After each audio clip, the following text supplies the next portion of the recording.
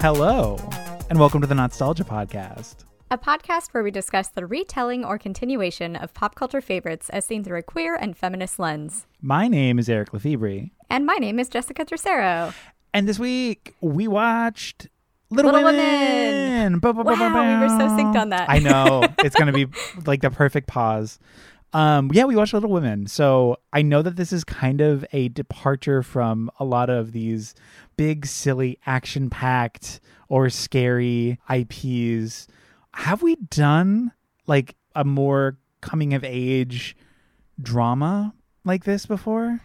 I don't think that we have. Yeah.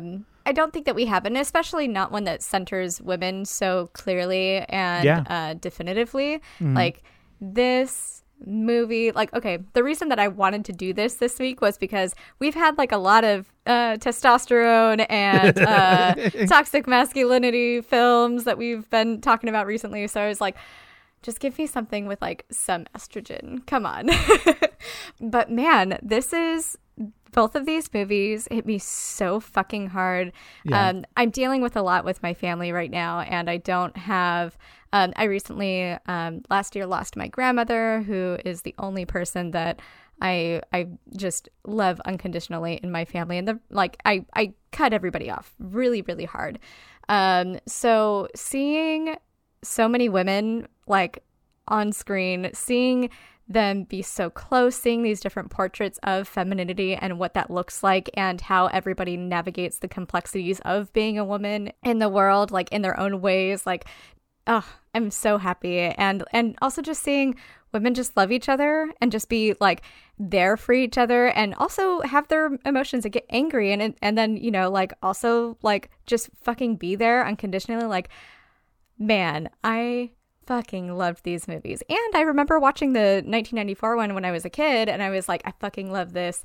And I hadn't watched it in a long time. So it was a treat to go back to that. And the second one was also a treat. And I'm so happy. Yeah, I have no history with Little Women. Not the book, not the any movie, because I know that there's also like two other versions of this before. There's a lot. There's a lot of Little a couple Women. of TV versions, and then there's also like a couple of other films and stuff. Mm-hmm. And it is these really these good are story. Like the biggest ones. Like I feel like we got the big blockbuster one. So like in this episode, we're doing the 1994 film with Winona Ryder, and we're doing the Greta Gerwig retelling in 2019. Correct? Both of 2019? 2019. Yeah. Both have such a fucking stacked cast. Oh my god, the cast is insane. God. On both. Oh my I god. know. Like I did not realize that the 1994 version had Susan Sarandon, Winona Ryder, Kirsten Dunst, the Felicity girl, Claire Danes. Claire Danes. Christian Bale is Christian in it. Bale, yeah. I was just like, holy shit. And then like in this next one, there's Florence fucking Pugh, Saoirse Ronan, Meryl Streep, Laura Dern. Laura Dern. Oh my god, Laura Dern. Yes. Oh my god. Timothy Chalamet. Like, my god. It is crazy. And I am a big fan of Greta Gerwig. Like, I think Lady Bird was fucking fantastic. Like, I just think she's really good at capturing stories like this. And I cannot wait to talk about that. So I have no history with any of this. So this is my first introduction to anything that is Little Women. I was a little bit like, I was like, oh, I don't know how it's going to hold up. Because, like, I mean, I did not remember anything about this story. Like, I had not revisited it since I was a kid. And then just diving in, I was like, fuck yeah. Yeah. Fuck yeah. I'm like, it was like wrapping a warm blanket around me. And just like, I love just seeing women be women.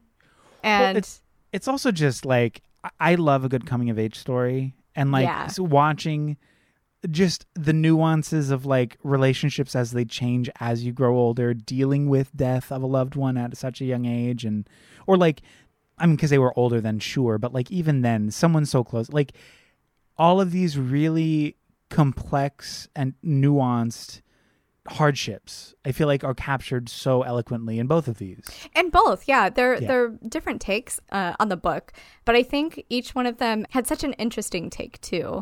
Oh yeah, yeah. I have a lot. Oh god, I'm excited to talk about the new one because I do.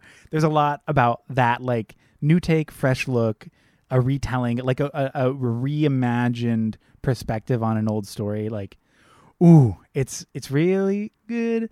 So I'm fucking pumped. Should we just get into it? Let's do it. Let's do it.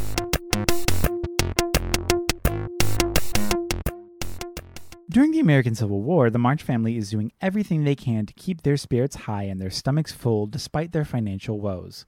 The 4 daughters, Jo, Meg, Beth, and Amy, pass the time doing chores, writing, playing music, performing their self-written plays, and all is well. Then one day the eldest girls, Meg and Jo, go off to a dance where Jo meets Theodore Lawrence, who quickly inserts himself as a member of the March family. Suddenly, the Marches get word that their father was wounded in the war, and their mother Marmee goes off to take care of him, leaving the girls to fend for themselves and a German family they've been helping through hard times. The little women are doing great around the house when all of a sudden Beth gets scarlet fever, prompting the quick return of Marmee, who manages to save Beth's life. However, Beth was unable to make a full recovery and became disabled as a result. After that, things start to change. Father returns alive and well. Beth is gifted a piano from the Lawrence family. Meg marries Laurie's old tutor. Amy goes to Paris to study painting with old Auntie March. And Jo moves to New York to become a writer after turning down Laurie's marriage proposal. Everyone begins to process their life's choices in their own ways. Meg has children but struggles financially. Beth plays piano to escape the house she can never leave. Amy lives the life of luxury abroad and contemplates marriage to a wealthy man. And Jo starts to get published in New York while striking up a romance with Frederick Brahier, who is far too old for her. After Frederick criticizes her work for lacking tangibility, Jo gets word from home claiming Beth is on her deathbed. Jo immediately heads back home to be with her in her final days. Meanwhile, Amy and Laurie get married. It's a weird and sad time for Jo, but also the catalyst she needs to stop hiding from her feelings and write something real, the story of her and her sisters as the Little Women. She sends it to Frederick, who gets her a publishing deal. They are in love and open a school in Auntie March's old home.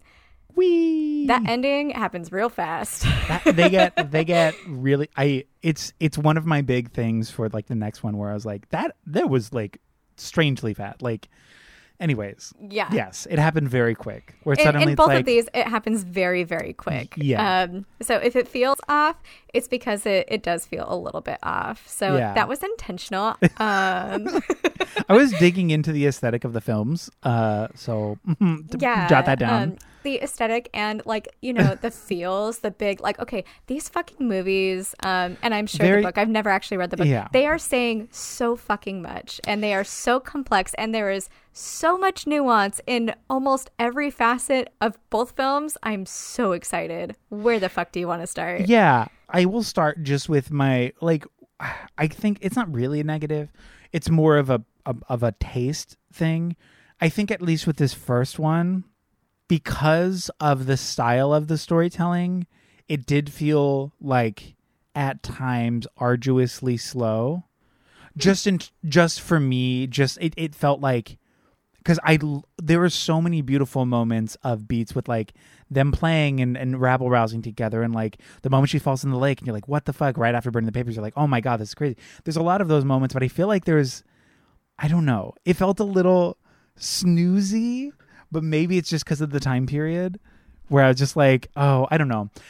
That's just me. Apart from that, what a beautiful story. I do think that this story of Jo coming into her own, just in terms of like being a writer and being a caretaker and being a friend, and also like the conversation around autonomy that she has. Like, she understands the nuance and the intention behind marriage as sort of a monetary exchange, and she's like, I have to do for myself what I need to do first, and then I can think about that later, and I have aspirations that are more than marriage, and I know that that's not the norm, and all of that comes from their mom.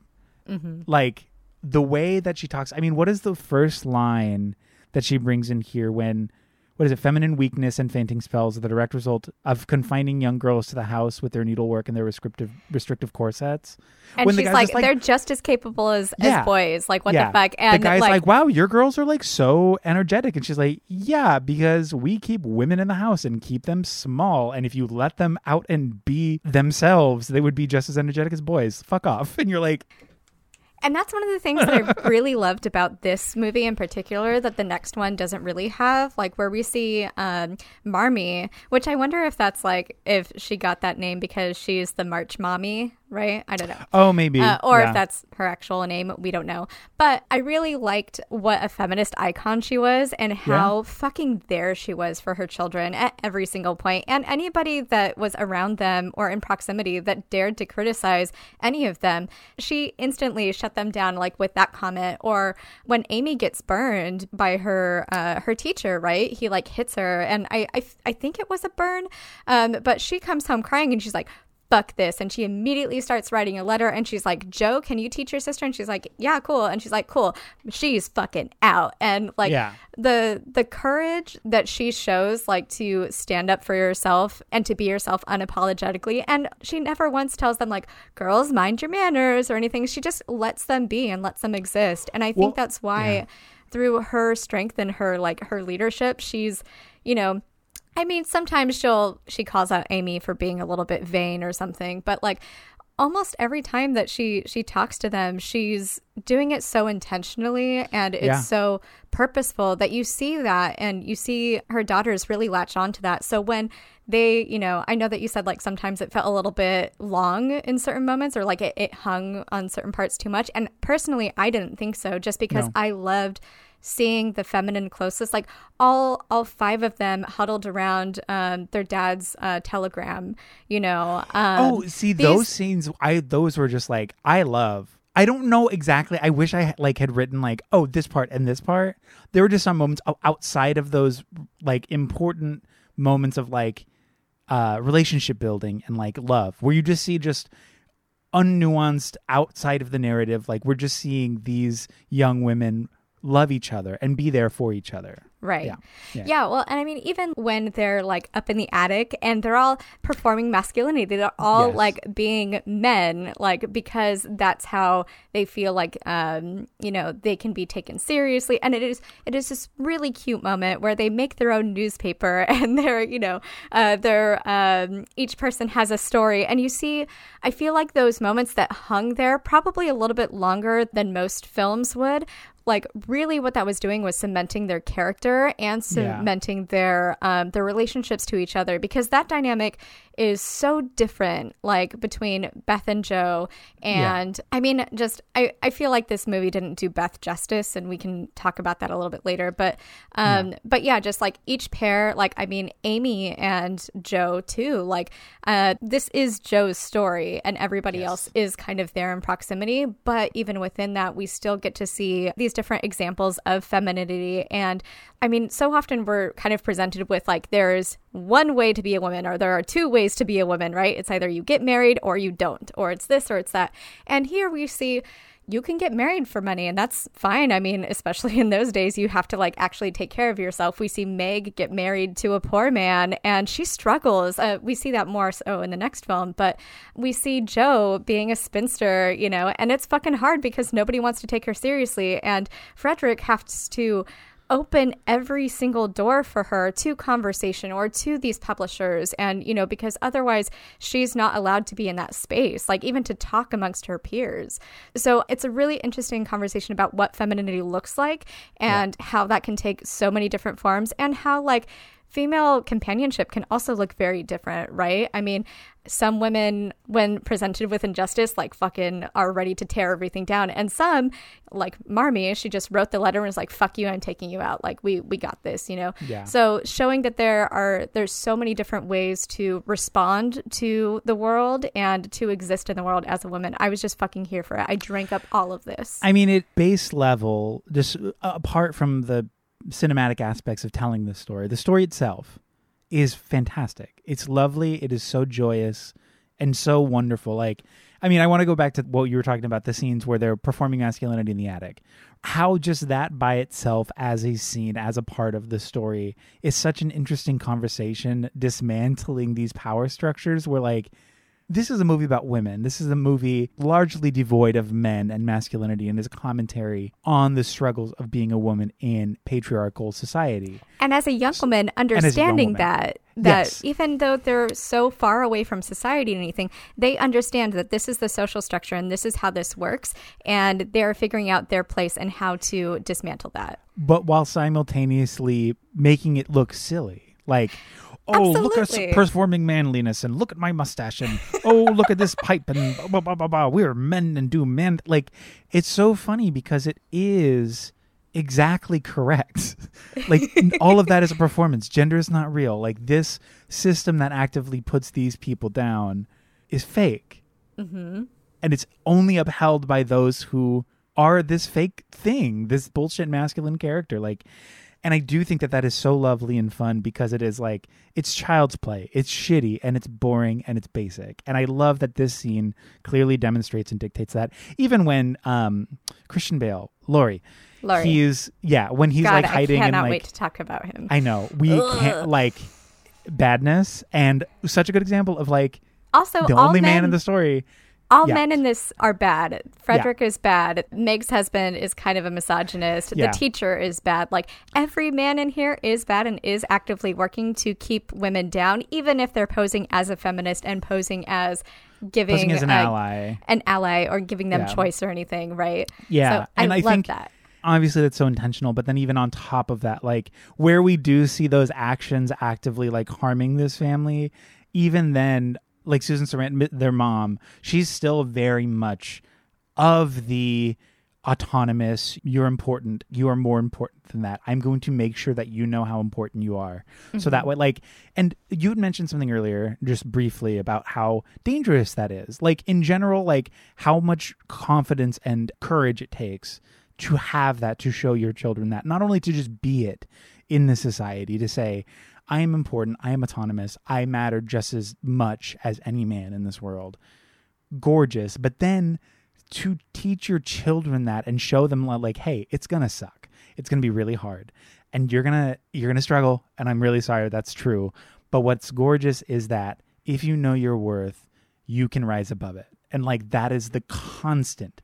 Like, there's not a line in here that, for the most, from what I remember, that she isn't instilling this in some way, whether it's the way that she's teaching them to share with one another, or the way that they treat their friends, or treat Laurie, or treat their mom. Like, she is reminding them at all times that, like, be present, but also understand who you are and respect yourself, and do not shrink yourself for any man or anybody else. And there's a line where she says so distinctly, I wish I could give you a more just world. Like, she knows, and she's fucking, like, cool. She has to look at her kids and say, look, this sucks, and I'm sorry that it sucks. I wish that it didn't, but this is where we're at. And what she's doing is just giving them the tools to be able to not only exist, but to break some of those rules, and enabling them and showing them that they are powerful without, like, ever, not once, questioning them or, like, making them feel little. You know, the only time that we see anybody doing that is a man that's trying to tear them down and the confidence that they have and that they've built. Exactly. And she is just the coolest fucking mom. She's and the best. Susan Sarandon is just the fucking best. So this was incredible. And I love that, like, also, like, on top of all of this complexity and all of this drama and this coming of age story, we see so fucking much joy in this family, even though they are struggling to put food on the table. You know, their dad's off at war, they're sad, their sister is disabled. You know, they don't have any money. They give their fucking Christmas breakfast to another family, but they're happy still, and they're singing off tune, and I love that. I love that nobody can fucking sing. They're, like, singing these Christmas carols, and it's so cute. But, like, they are still finding moments to make their own joy, and I think that is the most fucking, like, radical thing that they could do, is even in, like, this world that, like, wants to tear them down and wants to make them less than, they are still rising above that. And it's like a big old middle finger when, like, Laurie is in the carriage and he's, you know, just being him with his rich ass family, and they're just fucking running along, singing super loud, having a great old time. And I have a lot to say about Laurie wanting to play poor, because I feel like there's a lot there. But like, even them as sisters, the way that they lift each other, just from a level of, like, I mean, apart from, like, the burning of the novel, like, these moments of like obvious strife and then growth and then forgiveness, but like these moments where it's like, oh yeah, no, for sure, you're the best writer I know. It's like, you don't know any other writers. It's like, I don't need to. You're amazing. Yeah, I think you're fantastic. Like, you deserve it. And it's like, oh, I'll consider it. It's like, you should, because you're very good. Or even when like Beth, like playing the piano. Mm-hmm. Like, you're literally so good. She's like, oh, I know. They're like, no, you should play. Like, and she's like, oh yeah, the confidence that they have, where it's like they recognize and they're kind and they understand and respect the goodness and the skill and the joy of their siblings. And arguably, it's like, I mean, not always the case with siblings, but like they're friends. Sure, they're friends, and it was so lovely because there was never a moment where it was like, oh yeah, she's like whatever about that. It's like, no, she's amazing. Like, is she bad at churning butter? Maybe. Is she a fantastic writer? Without a doubt. You're like, yeah, I love this. I mean, even when Amy marries Laurie, like Jo is still just like, you're my sister. I love you. I could never be mad at you. Like, yeah. And fucking Laurie. God, fuck Laurie. He's so bogus. Okay, but like, let's get into this, right? So let's talk about Laurie. This poor ass family, right? I mean, obviously they still have help around the house, and they are still able to, exist, right? They are struggling. They're struggling, and they're poor by proxy. But they're impoverished by proxy. Yeah. Right. So, but they're also making an effort to like, when it's Christmas morning and there's this beautiful spread in front of them, and everybody is so fucking, oh my God, there's meat, there's sausage, there's an orange, there's butter, like, and they're like talking about like food that we eat every day, that like they are so fucking happy about it. And then to see like the mom come in and be like, hey, so this happened, and everybody's kind of like, they really want that fucking food, but at the same time, they're just like, God, I know that this is the right thing to do. We see Kirsten Dunst kind of put the orange down, and it's so heartbreaking. Like, and you're like, cool. But then they go out the door. They have their moment to be sad. They go out the door, and they are happy to do it, and they are singing, and all that matters is that they're together on Christmas, and that's fine. Like, yeah. And then when Laurie sees that, right, that's when he starts to be like, oh, well, I want that, right? Because whenever we see the Laurie house, it is so cold and it's so drab. Sterile, yeah, it's empty. It's emotionless. And it's like full of knowledge. It's full of wealth. It's full of all of this stuff. But it's not a home, you know? And so he wants to go and play with the poor people that do have that stuff, which, I mean, they do benefit from that because they get access to doctors for Beth, and they are gifted like a piano and like also theater tickets and stuff. So they do profit off of that friendship, right? Yeah. But he's so infatuated with them and their life. Like, at first, I really liked Laurie. I was like, oh, okay, cool. Like, whatever. Like, his parents died, and he's just, like, doesn't know what he wants. And he just wants to, like, have family. That's cool. And then the more he kept going on, it felt so gross. Like, because... Well, he's the perfect archetype of a man. Of a stereotypical man, in the sense that, like, he sees the power that these women hold. He sees their joy. He sees their ambition. He sees their presentness. And he doesn't just want to be by them. He wants that from them because and it doesn't matter which one it is. Exactly. It doesn't matter which one it is because at first he's looking at Meg, right? Where Jo stumbles off into the study at that dance or whatever when she's trying to like be like, oh, fucking boy, nope, I'm going to leave, which was so funny. This movie is also incredibly funny, and Kirsten Dunst has the best fucking lines in this movie. Kirsten Dunst is so good. But so she stumbles into this like study, and he's like, oh, hey. And he's staring at Meg, right? And then they hang out and they dance, and it's cute. And then like when she eventually turns him down, he's like, oh, Amy. Yeah. Like it doesn't... To him, it doesn't matter which March it is. And he even says, I despise everyone that marries one of you girls. I should be a part of your family. It doesn't fucking matter which one because he wants that joy, right? Like, oh, God, fuck that guy. He just wants to take for himself this joy that they've cultivated and that they've earned. Like, it's theirs.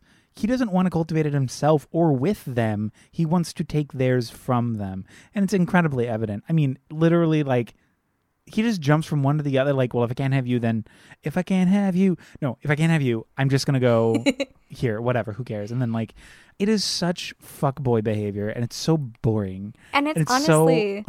Like, the only one that he doesn't hit on is Beth, and that's because she becomes disabled, right? Yes. And, like, that doesn't serve him. No. But, like, whenever he talks to any of these women, he's a fucking asshole. He's an asshole to Meg when she goes and gets ready with her friends, and they're like, oh, that's the dress you're wearing, let me give you another dress. And she feels pretty and she feels happy, and we see her light up in a way that we've never seen her do, and in a way that we will never see in a way we will never see her again, because she is just like, please don't tell Joe, I just want this one night and I will be good for the rest of my life. Because he tells her that that's not good, because he's a gaslighter and a fucking manipulator. He's a bad guy. He's a bad, insecure little boy, and it's so toxic. And then when he proposes to Joe, he's got like their whole life planned in his head, right? Where it's clear that he is going to own her, where he's like, great, let's go to London. We can be married. You can stay at home and be a writer, and you can do this without even fucking talking to her about it, right? And it's clear that they have chemistry, but he literally gets so fucking mad when she turns him down to like a gross extent, to where he's like, one day you're going to love tremendously. You'll live and die for them. And I can't watch this. Bye. And I'm like, oh my God, like, what are you doing? And then he like uses her as a reason to delve into his fuckboyness, where he's like, literally the next time we see him, he's hanging on to women, and he's just kind of a playboy that's running around Europe on daddy's money, just fucking whoever, because nothing matters and it's all fine, and this one girl dumped me, right? So then when Amy sees him, his first question is like, are you married? Right? And then he calls her mediocre.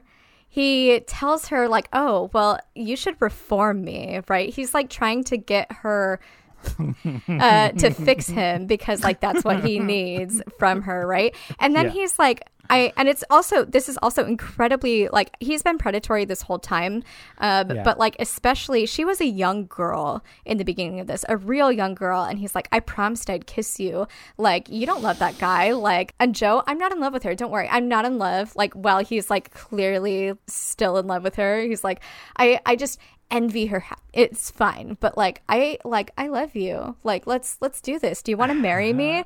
And knowing that she as a young girl has loved him and has tried to get him to kiss her, or like, you know, when you're a young person and you have a crush on somebody or whatever, like he knows that and he exploits that, and she is about to get married to this, she's about to get everything she's ever wanted. She's fucking painting in France, she's gonna get this rich ass husband that she actually likes, you know, and is actually really good to her.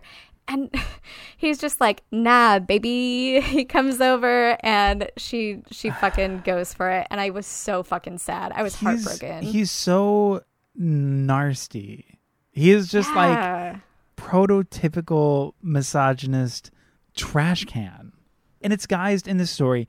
I do think it's like the narrative portrays it incredibly well. Like, even though throughout we're still seeing these characters like, wow, he's so handsome, and wow, like, oh, I can't, he's irresistible. Even within the narrative, we as an audience are still aware, despite how handsome he is, despite how charismatic he may be, he fucking sucks.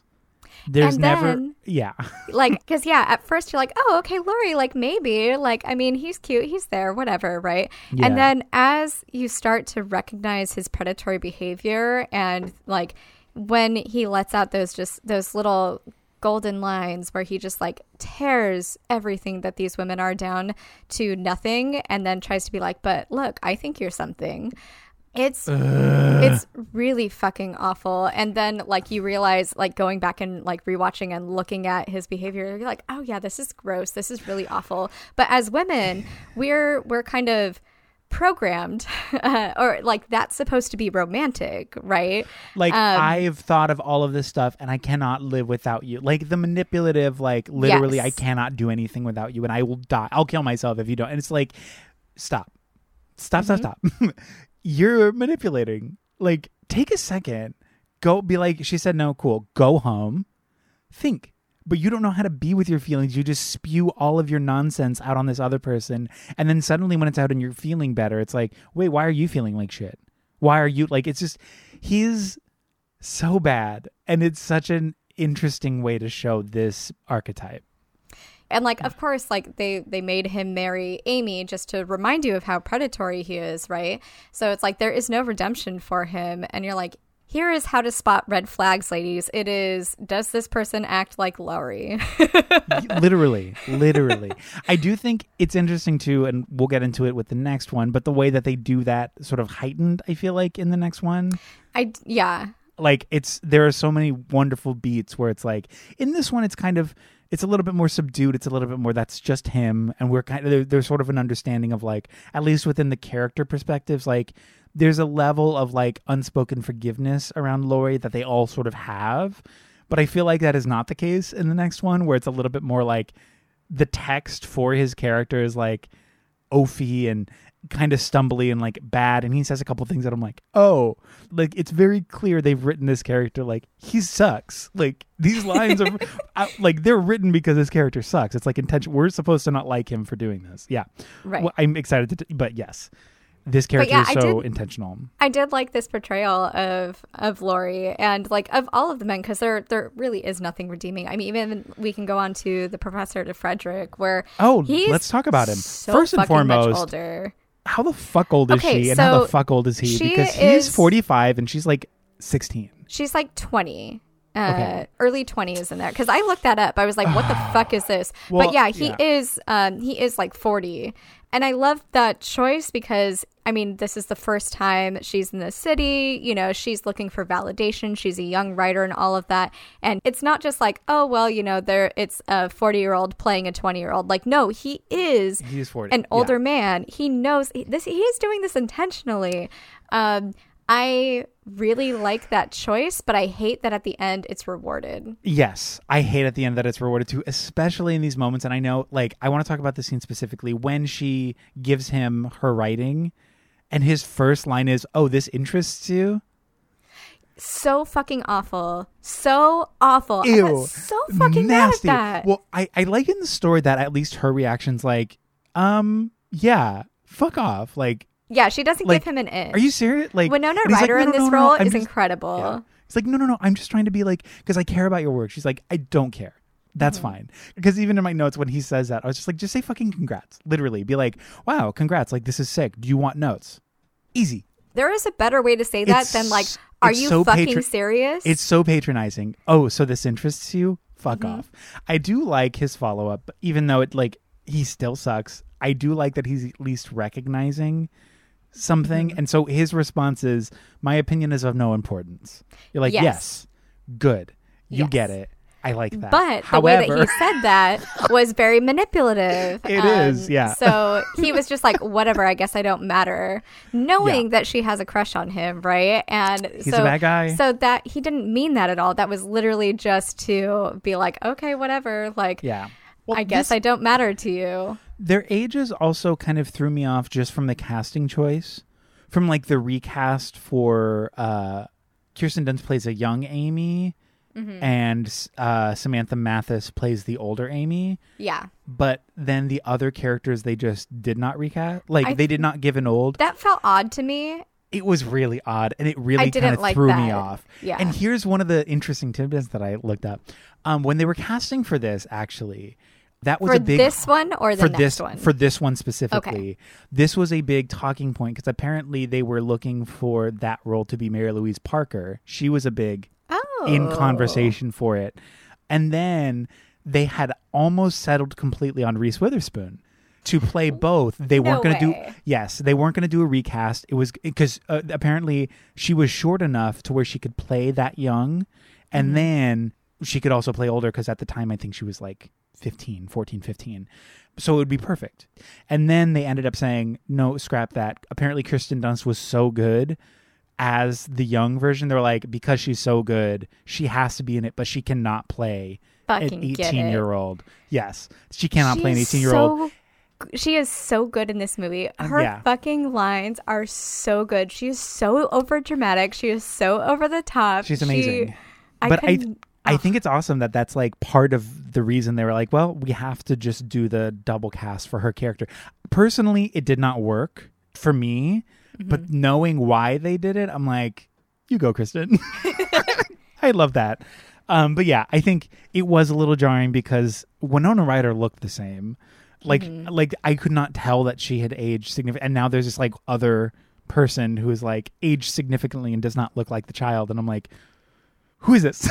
What are we doing? And I guess part of the reason, right, if you think about it, like Amy is so much younger than everybody. Yeah. And we're seeing Joe and Meg when they are like about to be married off, like they're of that age. So there wouldn't be as much of a difference. That's true. And I really like Amy being younger because I think that suits her jealousy, her being unable to control her emotions much better with her jealousy, with being so overdramatic, and also just after hearing, Aunt March and all of these, because I think Amy is a really interesting character as, especially in the next one, somebody that has to like hear all of the expectations of women and what we tell women that they should be and what they should do. She really internalizes that, and especially from Aunt March, where she's from a young age, she's like, nope, I'm marrying rich, fuck all of this, right? And it's so interesting because we see, especially in the next one, we see the weight that carries and how that shapes and molds this person. And I think it was really cool. Yeah. I mean, I agree. Her character is so complex, and especially I am so excited to talk about the next one because I love Florence Pugh. I think she's amazing. So her as this character, so good. Yeah, and it's also again interesting. Like I didn't realize this, but I think Amy is the only one that goes to a proper school, right? The others were homeschooled or schooled where, because their parents had a school, right? And then they got shut down because they weren't just admitting white children. Which is another thing to say about the family, because they also like don't consume silk or anything like that because they're cognizant of the slave labor that goes into that. So I like that as kind of a conversation. But also like, Amy is told, marry rich, marry rich, marry rich. And her teacher, like these people that like are supposed to mean something to her, her role models and stuff, like her teacher literally tells her it's as useful to educate a woman as it is to educate a cat. Like, that's fucked up. And then Laurie is being all like flirty and predatory with her. And then like her auntie is trying to tell her like, oh, get married, do all this stuff. The whole family is riding on you because everybody else in your family failed. Like, I mean, that girl's got so much fucking pressure. She really does. Yeah. But I don't feel like her character as a whole was really well developed in this film. I liked her character development in the next one much better. In this one, it just kind of felt like she was there and funny and overdramatic and great, but then she was an adult, and then she wanted to bone Laurie. The end. Like, I didn't see a lot of transformation from point A to point B. You know what I mean? Yeah, Amy in the second, or in the Gerwig film, is way like it's apart from just a way more developed. We spend more time with her too, which I thought was fantastic. And Florence Pugh's delivery, like, yes, it didn't work when she was younger, but like, everything she does was so good and nuanced, and like all of her choices were so fucking cool. Like even the moment Laurie like shows up and then he's like whatever, and she like just she's like, fuck you, I hate this, I hate you, and I hate this, get away from me, why are you doing like? And in this one she's like, oh, Laurie, yes, like, exactly. Hey. In that one she's like, you're a piece of shit, fuck off. And it's just like, yes, it feels so much more righteous. Her character and her choices feel so much more influenced by reality. They feel like earnest. They feel so like, they feel palpable which is funny, like, because in this one she has a stronger mother figure, right? Who does teach her to fucking clap back and to call people out on their bullshit. And in the other one, Marmee really isn't around very often. And again, we'll get to that. But yeah, like this film, it focuses in much more on Joe and on Meg than any of the other characters. Like, Beth is hardly a character in this film. She's there for a minute. She literally gets scarlet fever and is permanently disabled for helping others. Like, when all of the other girls were being selfish, and I know that that's part of it, is that life is unfair and all of this, but I hate that poor fucking Beth, like, she basically got written off because she was kind and everybody else was thinking about themselves and being selfish, and we see her just like immense overwhelmness and sadness, like when she opens that door just before she gets scarlet fever, and it's it's real hard because she is just trying to be the best that she can for everybody. She's kind of the every woman. And I mean, she plays the piano, but I mean, every Meg, Jo, and Amy are all such big characters with such big personalities that she, as a character, just kind of like fades into the background a little bit. She's written as like an egoless martyr, just in the sense of like, she'll do whatever she needs to do for what like I understand why she's here, and it really unfortunately is just to be sort of this sacrificial character that ends up binding them together in the long run, like, right. And that sucks, and it's really sad. I mean, her death scene, so it's like, oh my god. Okay, no, I'm not even gonna talk about it. We'll talk about it next because it's too much and it makes me sad.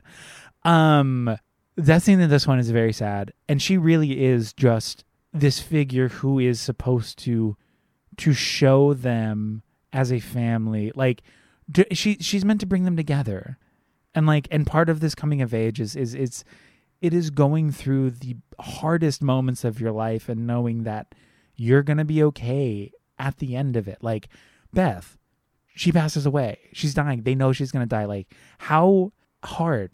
It's the most impossible thing. It's the most impossible thing in their life, and they have to go through it, and they survive after the fact, and they grow from it, and they're going to be heartbroken for the rest of their lives. But that is unfortunately life, oftentimes, especially. And I mean, in just a coming of age story like this, it is so intentional, and I think good for the story, because it really is like the hardest hardship they have to experience, and Jo specifically.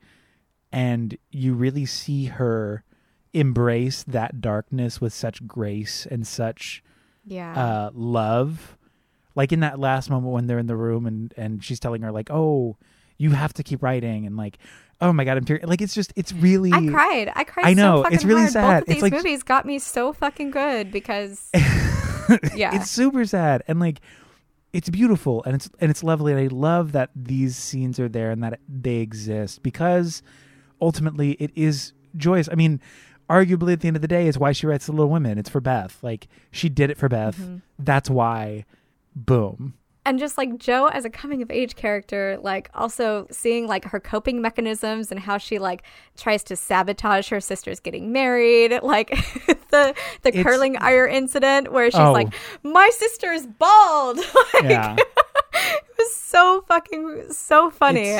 And the way that she hides like behind her performativity of like, you know, she uses shock and charm but doesn't mean it.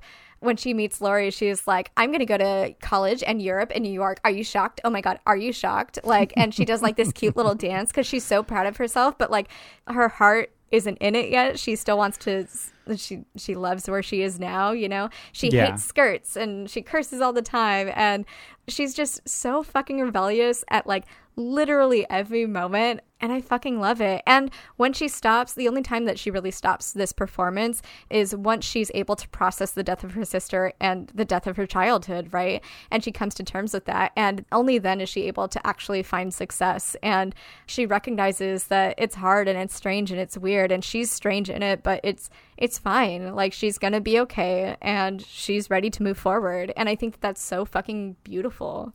Yeah. Also, I love Jo's writing hat. It was so cute. It is. Her little writing nightcap. Yeah. She's such an endearing character. And like, the cats, them dressing up their cats for these plays. Oh my God. So iconic. Cute. I think I really want to talk about the next one. Should we just get into it? Let's do it. I'm so down. Okay.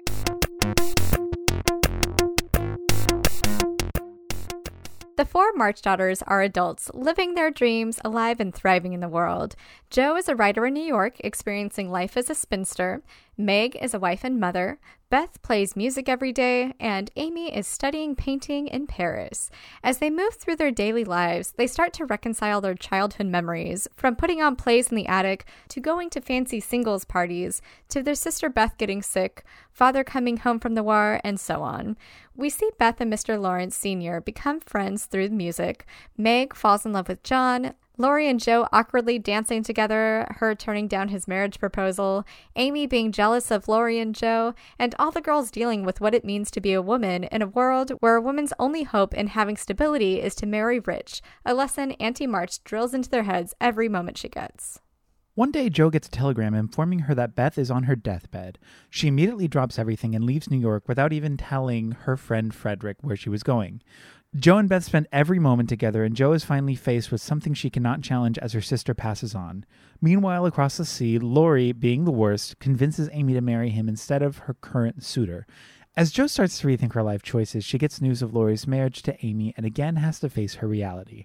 Stricken with grief for the sister she lost and the childhood she never wanted to end, Joe decides to write a story for her Beth, their story, and sends it off to be published.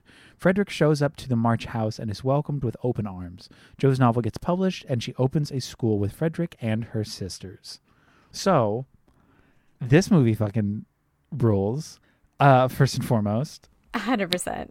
I think, personally, this style of sort of time-jumping storytelling worked so fucking well. Like, the fact that the opening scene is her selling that thing to the magazine, first and foremost. Like, hey, I have a friend who's doing this. Is like, what? Is it a girly thing? He's like, no, whatever. He's like, fine, I'll give you this. Well, I think you should give me this. I'm giving you this. Okay. Like, this tit for tat. We're getting Joe off the bat. We're getting exactly who she is. She is a no-nonsense. I'm going to do whatever I have to. I get that I'm a girl. I get it, but fuck you, and I'm still going to try. Like, immediately. Boom, boom, boom. And I'm like, in it, off the bat. Yes, I'm on Joe's team. We get it. Fuck this world. Fuck this guy. Fuck everything. You're amazing. I'm so here. Yeah, I love that. I love that opening scene. It's so good. It was so good. Fucking cool because you learn everything that you need to know about Joe and about the world that they're in, right? And I really, really like that we show everybody where they're at now, because you have like so much context when you then go back and revisit these events. So like being introduced to Laurie as an adult and Amy where they're at, and then going back and seeing how all of these things unfold, you're like, oh, Predator, great. Like, and so I think, and I also think it's really important, and it was a really, really cool choice for the story because this shows all of these women in their power, especially Joe being just like, this is who I am, and just fucking unapologetic. We see her right off the bat. She's a writer. She is selling a story in a world where, you know, it's supposed to be all men, right? Just like challenging that on such a fundamental level. And so when we go back and we see all of these women as children and see kind of like how they got to where they are, we're already, I mean, in the other one, we were invested already because like they were all so great together. But this one, we're invested because we're like, cool. How did you get there? What shaped you? Like, yes. And it was done so well. Even the last line of that scene, that opening sequence, he tells her to rewrite the ending. He says, make sure she's married or dead by the end. That line. And then that comes back at the very end too. Incredible.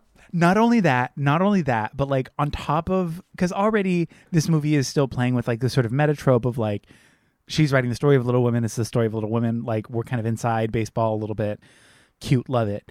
This immediately is already setting the tone for the conversation about feminism and about feminists in this world and the conversation about tropes in story. Mm-hmm. So if we're looking at Joe, our main character, we're introduced, she's the one. He's literally telling the main character of the story that she's writing, which is her, make sure she's either married or dead by the end. And the way that she is so, like, she tells us from the beginning largely, like, I'm not getting married, this comes first. We see that. So really what the story is Joe rebelling against a world that's trying to kill her, and her saying, you can't fucking kill me, is the story. And they tell us, it's so well done. They tell us that. Step one, a minute in, boom. Make sure she's married or dead by the end. It's so, like, Jess, I was screaming. Saoirse Ronan, the way that she immediately is Joe. Oh, and then here's a fun thing about this, another fun fact. Saoirse didn't even audition. She just told Greta that she was going to be Joe. Yeah, because they did Lady Bird together. They did Lady Bird. And immediately after that, when Greta was like, had to fight, hey, first and foremost gross, had to fight to get into the room to even be considered to write it. And then after writing it was like, it wasn't even be considered to direct it. And then she's like, what are you talking? Yeah. And then they were like, okay, fine, I guess you can. She's like, yes, thank you. Like, what are you talking about? Yeah. Initially they didn't want her to adapt or direct. And then she's like, well, no, fuck that. I'm doing both. They're like, okay. But so when that happened, Saoirse was just like, I'm Joe. And she's like, you're Joe. She's like, good. And yeah, I think I read that originally Greta was like, I don't know. She was worried about working with her after having just come off of Lady Bird, which, I mean, Timothée Chalamet is also in this too. So, but she was like, I don't know. The Gerwig crew. Yeah. But then she was like, oh no, that is the most Joe thing. Like, absolutely, you're Joe. There's no question. You are Joe. Yes, and she literally. did such a fucking wonderful performance. It was holy shit, insanely good. Like, I was so. First of all, I love Saoirse. I think she's amazing. I think she's so talented. Truly. And in this movie, it's just what a fucking delight. The whole cast, like, yes, the whole cast. I could not tell you how beaming I was beaming when they go into the house initially. It was after the party, and she rolls her ankle, and they have to go back to the house. And this is the first time Timothée Chalamet shows up at the house, and we see Laura Dern, and she's like, hey, like, what's up? As soon as she's like being this lovely person, and she's like making all these jokes, she's juggling all these things, she's trying to get ice for the ankle, then she makes a joke at Laura, like, hey, Laura, you need ice for your ankle, blah, blah, blah. Like, she's so charming, and she's so warm. It is the most eloquent, most perfect, illustrious, like, lovely, lovely, lovely introduction to this world. Where we see them all for the first time together as kids. Like, this is the first mom, kids, everyone. We're all here. Bang, bang, bang. And the way they work together, right? Which is so flawless. Like, everybody knows exactly where to be and like at exactly what moment and where they're needed without even talking to each other. Just like, and yeah, she's like entertaining while she's also taking care of her daughter's sprained ankle. Like, very, very fun. It's so good. So good. Yeah, so apart from like glowing reviews of this, should we talk about Laurie off the bat in this one? I think so. I think just in general, I think that the men's introductions felt better and more organic, less predatory right off the bat, which is especially with Frederick, especially with him. Yeah. I really liked the character choices that they made for him, and it's interesting that they felt less predatory even with the context that we're given in the beginning of the movie. Yes. So I just think it was just overall better writing, which Greta, go off. Amazing. Like, literally the sort of longing, like a stoop moment where it's like, oh, you're cute. Oh, so are you. Like, and they're kind of the same age, which is like iconic. So we're getting this moment. And then even the moment when she's like by the fireplace and her dress catches on fire and he's like, no, you're on fire. She's like, oh, what the fuck? And he's like, it's okay. And he shows his coattail and he's like, I do the same thing. I get lost in thought. And you're like, yes, this is exactly right. Like, of course. Well, and also he's like a much kinder version, a much kinder, like more thoughtful version where like right off the bat, like before even reading anything, he just sees her writing and he gifts her books and says like, hey, these will help you study character. Like, this is cool. Like, here, this is helpful. And then he like, he invites her, he says, or like he asked, he said, hey, I would love to read your work if you trust me. Like the way that he words that, I forget the exact, but it was so perfect. It wasn't like saying, hey, give me your shit. It was just like, hey, if you feel comfortable and you are willing to trust me, I would absolutely love to read your work. And it was so honest and earnest. And even in the feedback that he gives her, I mean, like, he's a little bit harsh. He's like, I don't really like this, but he's not a super asshole like he was before. Yes. She has a right to be kind of like, well, fuck you, I guess. Absolutely. But even then, he's not being like this belittling asshole. He's just like, well, no, I'm like, sure, it is hard to hear and maybe I'm coming across like an asshole, but I don't intend to. However, it's a totally different framing of the same scene that I thought was so much better. Especially for these peers who like are fond of each other. Mm-hmm. Like, it's very clear their tension is palpable and we're seeing it. It felt like such a real scene of these two characters. Yeah, and I liked that. I didn't feel like he was being malicious at all, which was really cool. I mean, Joe just has a hard time with, her reaction is very Joe and fit the character very well.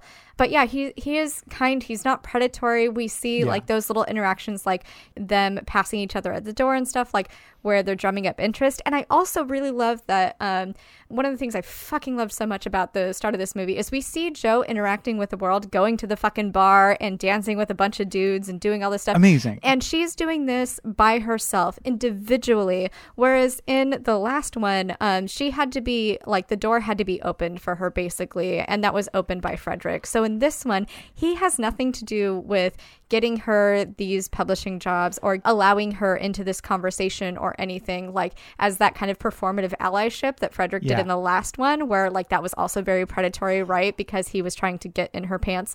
But this one, he truly is just a peer, and she is a single woman living in New York and thriving. And because like it also felt a little bit weird for Jo's character in the last one to be in these spaces and to not fucking speak up when they're talking about feminism and she's just like, hey, you know, like that literally, felt very off. That's not Jo wouldn't just sit back. Like, she is this adventurous, she is this sort of like outspoken. She's outspoken, she's charismatic, she's big, she's lively, she's let's go do that. I'm gonna go do that. Who said we can't? Nobody. Let's go. Like, she is that person. So to see her, like, because in the other one, I think they were trying to be like, oh, well, she was, now she's a big fish in an ocean, not a big fish in a little pond, right? Like, I think that's what they were going for. But I liked this version better, where she is a big fish anywhere she goes, because she is just there and you have to deal with her because she's not leaving, she's not going anywhere. And so having Frederick just be a peer and be kind about what he's saying and being inviting and actually truly wanting to help her rather than just be predatory and belittle her and make her feel like shit was a much, much better take on that character. And it lended more credence to the ending.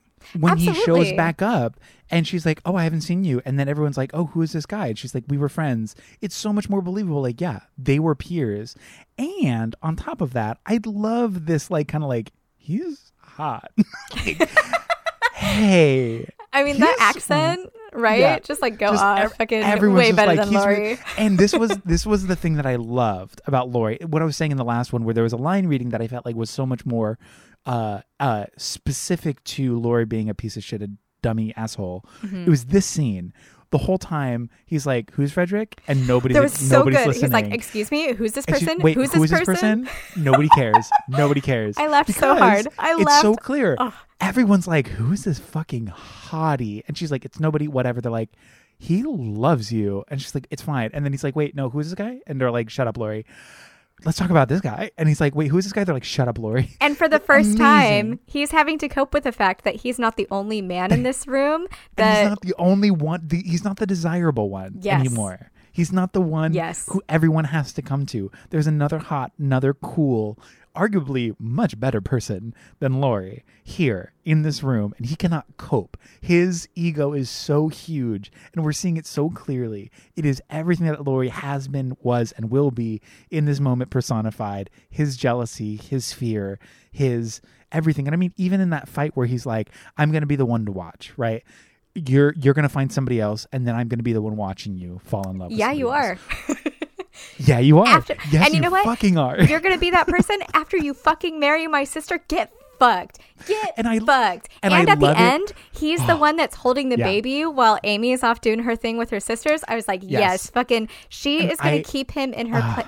Because Amy in this movie is incredible. Does she make a bad choice with going with Laurie? Yes. But I think part of the reason that she makes that choice is because she knows that she can control him and put him in his fucking place. Because not once does Amy let anybody, especially Laurie, get away with fucking anything. Truly. It's just so, it's so much more, it's just so well crafted. Like, I could not get over how much I like that scene. And even further, like, the whole meta commentary of, like, did that ending even happen, right?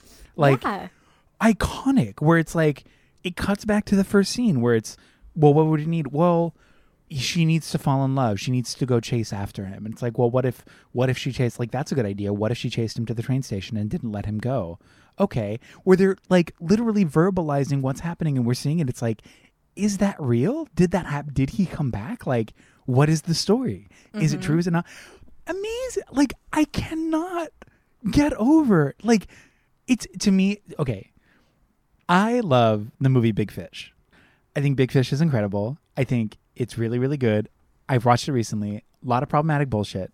I think it's messy, but the ending will never not make me cry. And this is like a very similar ending where it's like, you make it up.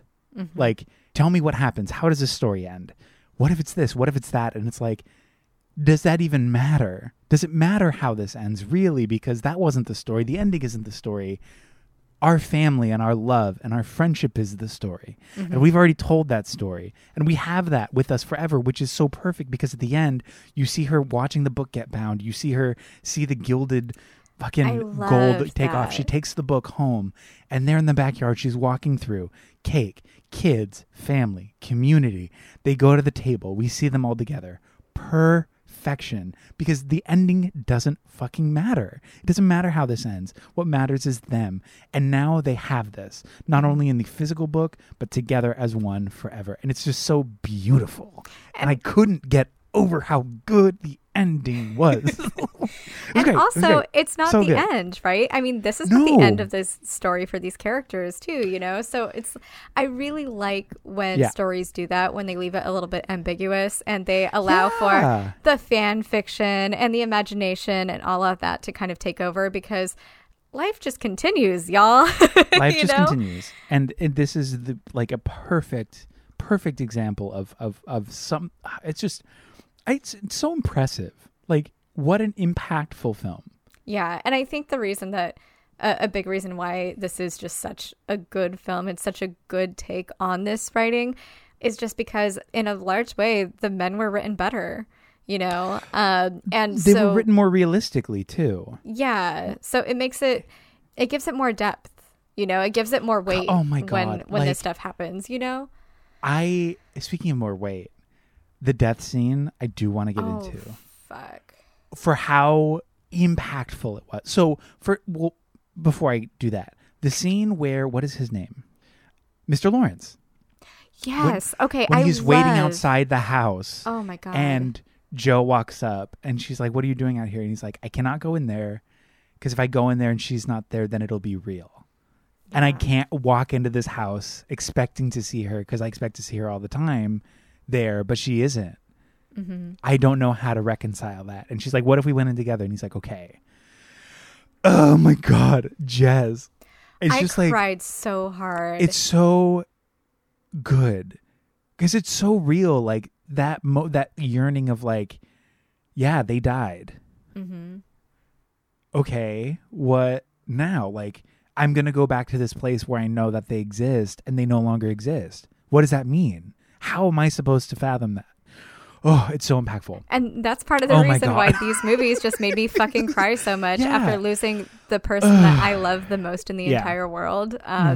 And seeing this and feeling that way. And I love, I mean, in the other one, it was, Beth dies. It's very sad. But in this one, the way that they deal with that grief. And I feel like Beth got a better story in this because rather than her just being, I mean, sure, she was sick and not in a lot of this movie. She was still mobile. She still got to play. She had this beautiful connection with Mr. Laurie, right? And it wasn't gross at all. There was nothing predatory about it. But you see, like, he invites her. He knows that she's going to come over and play music, but he's like, if anybody plays piano, and she's like, I mean, I wouldn't want to impose. And he's like, no, please. And when she sits down to play and she's playing the scene where stairs? He walks down the stairs and he just sits there and he starts crying like, oh my God. Like, and then he like buys her the piano and like, you see just like how much like that connection means to him. And they're bonding through art and through like, just that was so good. And I feel like that gave so much more weight to her because like she had, you know, I mean, sure, she meant something to her sisters and stuff, but like this, I feel like that just added so much more depth to her. Well, even like, it's like that on top, like just even like a nonverbal visualization of her impact, of like how much she means to the people in her life. Even this arguable stranger, he's weeping on the stairs because of the way she plays. Like, amazing. But then even subsequently, when she's at the beach with Joe, right, they're having this conversation. And again, even though she is disabled, she's still out. She's still enjoying her life. She's still with people. She still exists. You know, her life isn't over yet. And in the other one, she was just bedridden and her life was bedridden. over. Her life is over. Yeah. And like, I mean, yeah, they're on the beach and, you know, she's kind of like helping Joe and she's like, I'm proud of you. Like, I love you. Like, you're such a good writer. Like, I want to hear what you wrote. I don't want you to read me like stuff that other people wrote. Well, and then seeing Joe climb into bed and just hold her sister. Oh my God, I'm going to cry right now talking about it. But it's that closeness and that love and that care and one of the best and most beautiful things that I have seen in a long time. The way that they show it, like, I just cannot get over how well this story was like treated, and even like, and I know this is like the hardest thing to talk about, but the death scene, I alluded to it before, but like the way it's shot initially, right? Joe is by her side. It's coming. We know it's coming. She knows it's coming. It's gonna happen. She falls asleep and wakes up. Her sister's gone. The bed is made. Panic. She's up. She runs. We're getting these close-ups of her hands on the rail, her feet on the steps. It is sheer panic. This isn't it. This can't be it. There's no way. She runs into the kitchen. Her sister's there. She hugs her. She weeps. Fantastic. She's not like whatever. But then subsequently we get the exact same scene, except it's like everything's different. She falls asleep, wakes up. The bed is made. Her sister's not there, but she doesn't panic. There's just an understanding, a nonverbal understanding, like, okay, she knows. We watch her walk down the stairs and calmly into the kitchen, and we see Laura Dern there by herself. She turns, they weep. It happened. No words. Whoa. The way, Jess. I know. I know. The way this was done, I can't even, like, it's just so real, right? Like, these moments where it is just like, I know now. Right? She woke up and intuited, okay, I know this. I know what day today is. Let's go. I just have to go. And that is just, there it is. It happened. And like, it's just so well done. Like, that's how you tell a story. Like, how intense and how emotional and how difficult is that? And the way that the way that Greta Gerwig shows this, I can't get over it. I'm so impressed by it because it is so real. It's just so well done. It's so real. Fuck. Like, especially for it being kind of Joe's story, we're getting her sister's death through her eyes from just everything that it's setting up. We understand with her exactly what's happening in such a specific way, and it is perfect. It's perfect. Especially after just all of those tender moments before that we didn't get, you know, we didn't really get in the other one, right? She shows up, they like talk for a minute and then it's done. But in this one, like, I mean, to spend like a full 10 minutes on their relationship and what they mean to each other. And, you know, like having Beth just know that she's going to die, know that it's coming, and being willing to face it like head on, unafraid. It's and so, just but so thankful to be there with her sister and just cherish every fucking moment. Like, especially after those tender moments, to then like, that was absolutely the right choice, and I stand by that so hard. And I couldn't agree with you more. Just the development of Beth, like, it made those moments more real. Because like in the other one, yes, it's sad she passes, but we don't know her really. But like, it felt like they just kind of left her. She was forgotten about, and then they were like, "Oh shit, my sister died. Oh my gosh!" And in this one, it actually really means something because we know her. We know who she is to these people. We know how she impacts strangers. Again, we know like her being like, "Fuck you. You should write again. What's wrong with you?" She's like, "No, whatever." She's like, "You're the best writer I know. You're an amazing writer and you should write. And you know what? Fuck you. If you're not going to write for you, write for me. Do it for me then. I know how much I mean to you. Hey. Yeah. You should. I got you." And it's just, she's joyous. She's silly. She's fun. She's talented. She has so many things in this movie that she isn't in the other one, or at least not that we get to see. Jess, this movie is like triumphant. It's really good. It's like the other really one's like a good. 10. The other one's like a 9.5. This one is a 12. Like on a scale of 10. Yeah. This one is like, it's so well done. And like, let's get into Laurie because he's fucking gross. He's so privileged. And he keeps making everything about him. Everything is about him. He's a gaslighting, manipulative asshole and also a fucking fake feminist. I can't wait to get into this. Well, the thing is I loved this iteration of this character so much 100%. because it is not trying to masquerade as anything that it isn't. Like when we see him at that party and he causes a scene and throws his drink and says, "What about?" Like he's a brat. He's a little manipulative, privileged brat. We see him at every turn being this way. Like, there's never a moment of doubt that he is kind of this little, like, sleazy asshole. And he's just performative, right? Like, anytime that he says anything that is, like, maybe like, oh, well, I'm an ally, right? He's, like, saying, oh, you don't need to say things like that. Or, like, I mean, but who decides who gets in the club of geniuses, right? I mean, it's men, am I right? You know, it's like, and that's his way of hitting on women, is trying to relate and trying to be like, oh, yeah, men control everything. But then also he's trying to control them through his love and through his like his wealth and things like that. Like it's never about them and it's never about seeing them. It's just about that manipulation. Yeah, it is so upfront and so apparent. And it's again, it is just such a good characterization of who this person is supposed to be for these characters. Like he has nothing to do with this story. He is just there to be this sort of antagonistic, archetypal, masculine figure, and he plays it so well in this movie. He really did. It's just so good. The performance was great. The writing was great. Like I mean, I love that they kind of furthered how shitty he is, where like at first he like goes with Meg on that he can't let her have fun when she again gets all dressed up and is really he's like, I don't like the fuss and feathers, and like and she's drinking and he's like, you're gonna get a headache, and like everything that she's doing that brings her joy, he's like poo-pooing it, and he's like, you're not actually going to marry anybody here, are you? Like, and then when she's crying, and this is Meg, when she's crying in the corner, he's like, hey, I mean, I'm sorry, it's fine. Like, you want to dance? And she's just like, okay, well, just don't tell Joe because, like, just let me have my fun tonight and I'll be good for the rest of my life. And I love that they kept that line because I think that's a really powerful line. And I think that this scene really speaks to who his character is.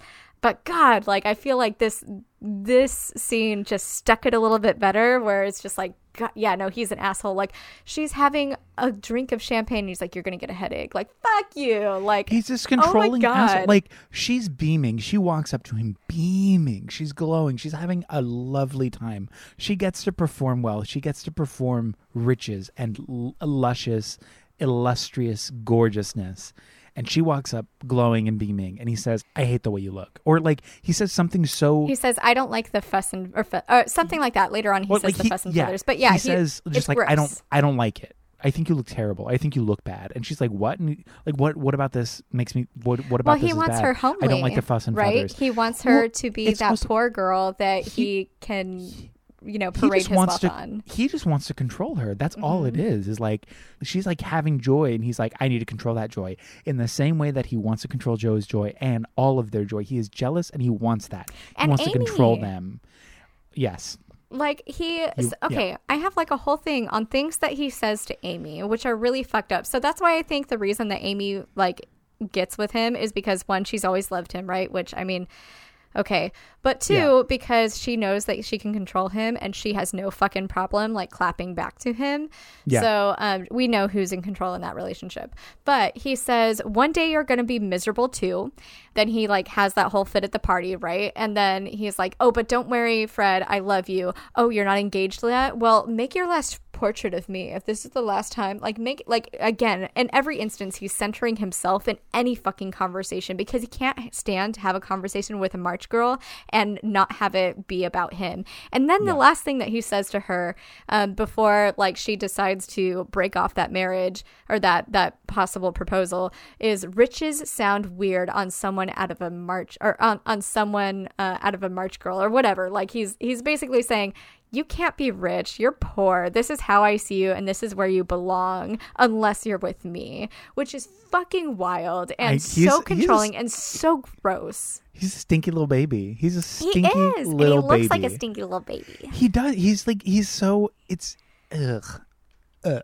I love his character in this. Or just like, I love that he is not, there are no punches pulled in describing how sort of obnoxious this man is. And what a fucking mess he is too in Paris. Like, fucking mess. Yeah. Well, just like, obviously he's going to be a part of the family. He ends up marrying Amy. Like, we know this, but like, we're not playing around in terms of making him look like an absolute narcissist. Like, oh, it's iconic. It's very good. Yeah, it's very good. Let's talk about Amy. Florence Pugh. First and foremost, Florence Pugh had 2 days off between shooting Midsommar and this. Oh shit, really? Yes. So she wrapped filming for Midsommar, went home for 2 days, and was on set the third day to shoot Little Women. Damn. Okay. So it's literally the same exact time. She didn't have a break. But she said in interviews that like this was her therapy for that film. That's what she treated it like. Because that film is like, I haven't seen it yet because it's real heavy. For her character, it's really heavy. It's very gaslighty. It's very rough. It's very scary and sad. So to come off of that and then to go into this, iconic. She's so good. She's love really good. Florence Pugh. So Amy, this version of her, I'm obsessed with. She is Amy. Mm-hmm. This is Amy, like without a doubt, in all of her glory. I mean, granted, I completely agree when you brought it up in the last version. Her burning the novel and like sort of when she is young Amy, this sort of childishness that she's performing does feel a little out of place because it's just Florence Pugh, and Florence Pugh is not 8 years old. She doesn't look, I mean, she looks like she's 25. They all look like they're 25 this whole time. And so I'm like, this feels, why are you doing that? You're better than this. Like, girl. I mean, granted, there is a level of me that was like, okay, it feels like maybe 13, 14, 15 angst, like my sister's left me out. But she does not look 13, 14, 15. I know. And it's the hardest part. It was a disconnect, but I mean, the performance was great. Just the look was not there, unfortunately, and that's just what it is. But I did love that they, in her character, they really hit on that whole, like, she's carrying the weight and the expectations of women and of her whole family, which, you know, I feel like that was kind of there in the last one, but this one, that's her whole fucking character. She is told time and time again that she has to marry rich, that she has to take care of the family because the rest of her family fucked up and married poor and stuff, like, and she has her aunt that kind of like latches onto her. Her fucking aunt, Meryl Streep, was so good. And so bad.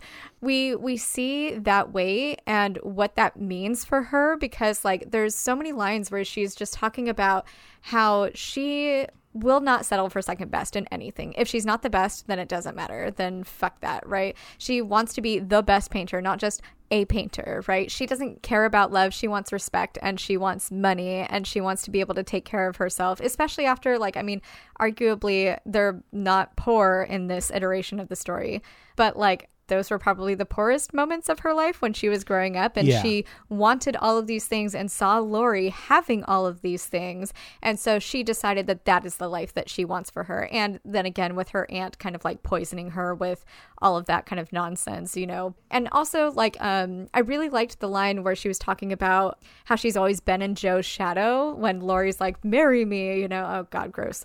But she's that scene like, was so good though. It was oh my god, so good. She's like, I have always been second to Joe.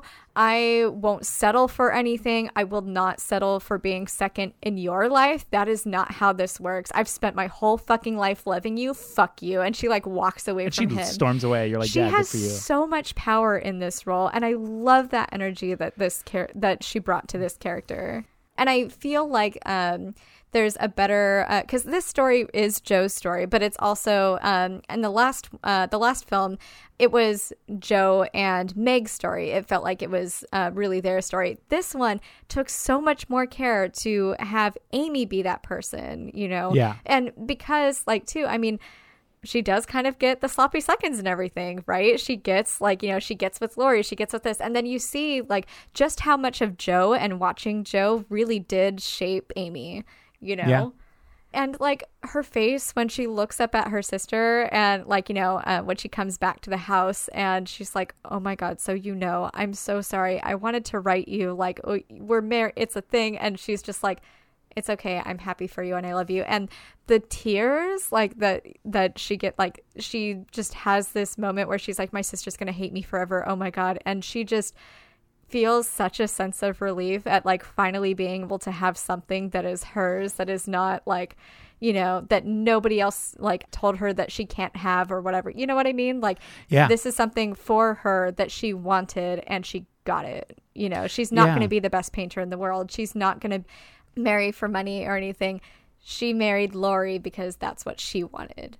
Yeah. It's so evident. And I think too, just from the performances of these actors, like part of what I was reading was the way Greta Gerwig directed this. Emma Watson said specifically like it was refreshing because I guess Greta would ask the actors like they were more engaged with the takes, like not like we got it, I know what I'm doing. She'd be like, do you have anything else? Like, do you have another one? Like, was that the one? Did you feel like that was right? Like, wow. Like getting the actors' input to be like, for your character, is that the one? Like, was that the take? Do you feel like that is you? That's fucking cool. I mean, it fucking read.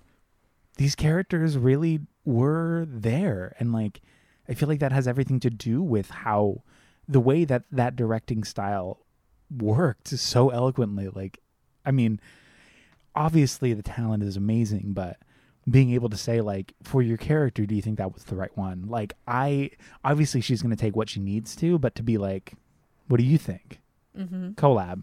Amazing. Iconic. And she did it pregnant. She did it pregnant too. What? No way. Greta Gerwig was pregnant while directing this. Oh my God. Which is, I mean, amazing. Insane. What? Go off. Crazy. It's an incredible film. Like, it's so good. I could not believe how, like, I mean, I guess I could. I think Greta Gerwig is amazing, but just like, what a triumph. Like, what a good film. Mm-hmm. What a good film. Oh my God. Should we do the outro? Yeah, let's do the outro. Let's rock and roll.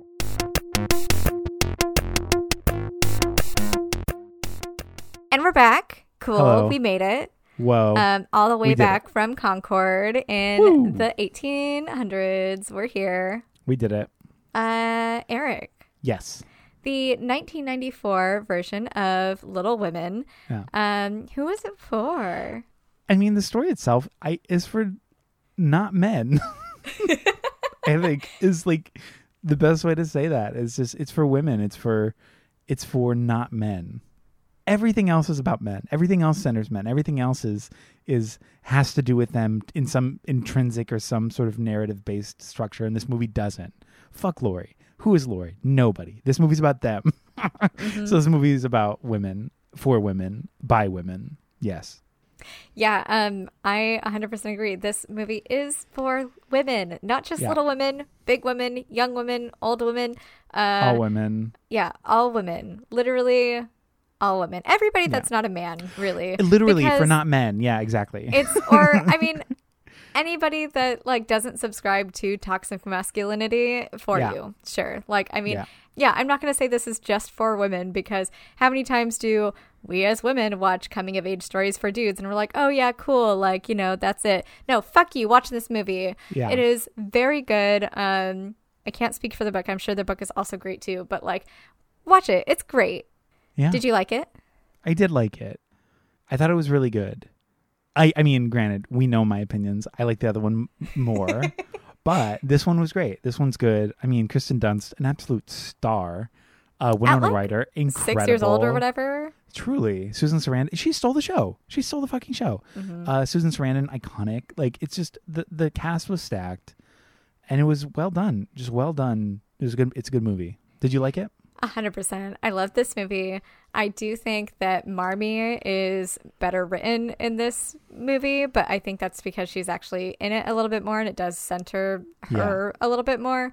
So I mean, what a fucking good TV, or what a good movie mom. Like, goddamn, Susan Sarandon is always wonderful, but then also it's always such a treat to see her in roles like this. Like, God, she's so fucking good. But yeah, the whole cast, I mean, Winona Ryder was perfect. Kirsten Dunst was perfect. Christian Bale was perfect. Like, I feel like it was just perfect. You can just throw this on at any point, anytime, whatever. And it is also like so fucking funny. Don't let the name throw you off, like where it's like, oh, Little Women, it's for women, so I shouldn't want, like, you know, whatever. Whatever. No, like, this is literally. It's good. Don't let that stop you from enjoying an almost perfect film. Yeah, a good movie. What about the 2019 version? Was it new, interesting, or the same? Progressive, regressive? How we feeling? I mean, it's new and interesting for all positive reasons. I think the narrative aspect, the way that we jump time, iconic, just from a storytelling perspective, amazing. Also interesting, the way that we get to spend more time with these very nuanced and very like realized characters in a way that we didn't in the other one. We get to see conflict. The intention of like Laurie's character being an asshole is so much more prevalent and so much more palpable and realized. It's like, I mean, the conversation around like feminism and in the book, like we open it with like, she either has to get married or she has to die. Amazing, progressive. We're having those conversations. Iconic. I think the story has evolved with today's ideals in the very same way. I mean, we're looking at the base text for what it is, what it said, but we are reframing it in a way that is clear and specific to the misogyny of the time through Absolutely. the lens of this new narrative structure. I'm so impressed. Absolutely. I think it's all three. I think it's new, interesting, and the same. The same in terms of it is the same base story, but interesting because of, like you were talking about, the time jumps and the way that the narrative isn't linear. I think that really serves it really well. And it took that framework and just mixed it around a little bit and really elevated and heightened every character, except Marmee. I'm going to hold on to that one. But like heightened, like just everything about this story. And I think it's more intentional. I think it's so much more progressive because it actually knew what it wanted to say a little bit better in terms of how we were dealing with the men in this story. Yeah. So, you know, that the introduction of them being there, and then I don't know, it felt better and less predatory too, which was great. I mean, even though Laurie still is predatory, I liked that Frederick wasn't. I mean, it was just so good, and in a way that I don't think takes away from the other film, but in a way that you're like, cool, this is a good foundation for this, and then moving on. I mean, if you want to see the closeness of women being close and loving each other and just being a great family, the first one I think does that a little bit better, because we do get so many moments of everybody being together, everybody hanging out and having a great time, you know. I think that closeness was more there, also because I think Marmee was in it a little bit more, but I think just on every other front, this one really does kind of take the cake for that. Yeah, I agree. Who do you think this movie was for? I stand by non-men. Like, it just, similarly, and even more so, arguably, than the first, like, it's so specifically that. I mean, at the end of the day, it is for everybody. I do think it is a great story, but I do think that it is a story that is necessary, and it is a story for non-men. Everything else is for men.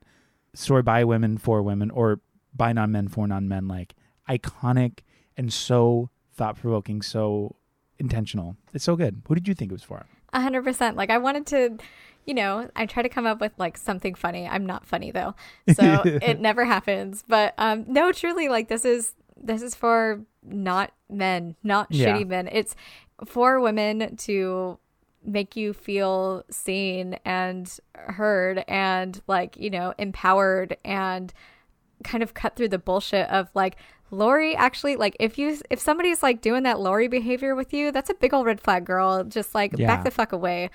So that's who it's for, Eric. Yeah, without a doubt. God. Yeah. Did you like it? I loved it. I honestly, it's like exceptionally good. I struggled to find much that I disliked. Like, the pacing was incredible. The characters are incredible. Like, it's really, really good. It's a great film. Like, everything that everybody said about it previously were like, yeah, Little Women's amazing. It's amazing. It's like a really fucking good movie. This one in particular, I can't get over how impactful it was on me and how much I enjoyed it. Like, just what a good story. Yeah, I mean, I loved it. I think they were, like we said, so intentional. Even with I mean, it's kind of like a footnote, but it's like in the first one especially, but it's like, oh, this takes place during the American Civil War, right? So we're talking about slavery and all of that. But there is that scene where they decide to address it, which the first one kind of skips over entirely, right? Where Laura Dern is like volunteering, like it looks like she's like helping people find people that came back from the war or whatever. She's in that space, right? And she's working next to a Black woman. And I think it's like the soldiers are coming home. But anyway, she's like, well, I was just so ashamed of my country. And the Black woman looks at her and says, you should still be ashamed. You should still be ashamed. Like, just because like now supposedly we're over this doesn't mean that you should not be ashamed of what has perpetuated, right? And they do also call there's a moment where Amy is at school and they kind of call out that the marches also benefited from slave labor. So and then Amy is just like, in fucking Amy fashion, she was just like, well, I mean, we all suck, we all deserve to be punished or something like that, right? But I like that it didn't excuse that, and it kind of like forced you to confront that. But yeah, just so intentional with moments like that where, it takes like literally like 2 minutes just to like tie all of that in, but you're addressing that, you know what I mean? Rather than just skipping over it. So yeah, I mean, this movie is wonderful. It's so good. All of the performances are so good. Everybody is those characters. So good. Watch this. It is so delightful. It is less funny than the first one, but it is just a very fucking it's good really movie. Good. And it's gorgeous. And it's so good. Gorgeous. It's so gorgeous. But yeah, that's it. Wow, look at us. Oh my gosh. Thank you so much for listening. And please do not forget to rate and review us wherever you can, and follow us on all of our beautiful social media. Please and thank you.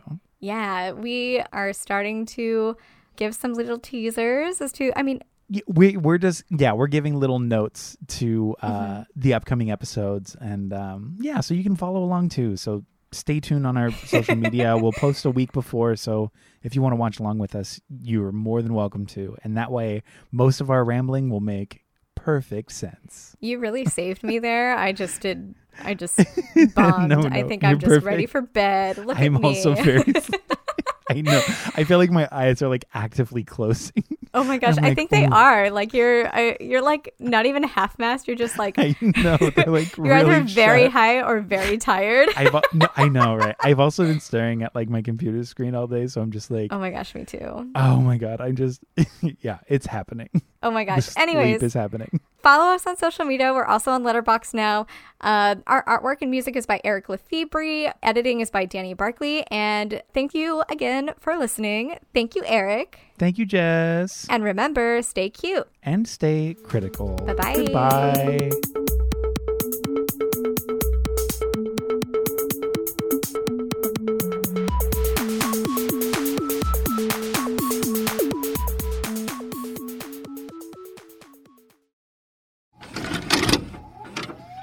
This podcast has been brought to you by the Nostalgia Network. Visit thenostalgianetwork.com for more. Hey everybody, I'm Eric. I'm Shelby. I'm Jake.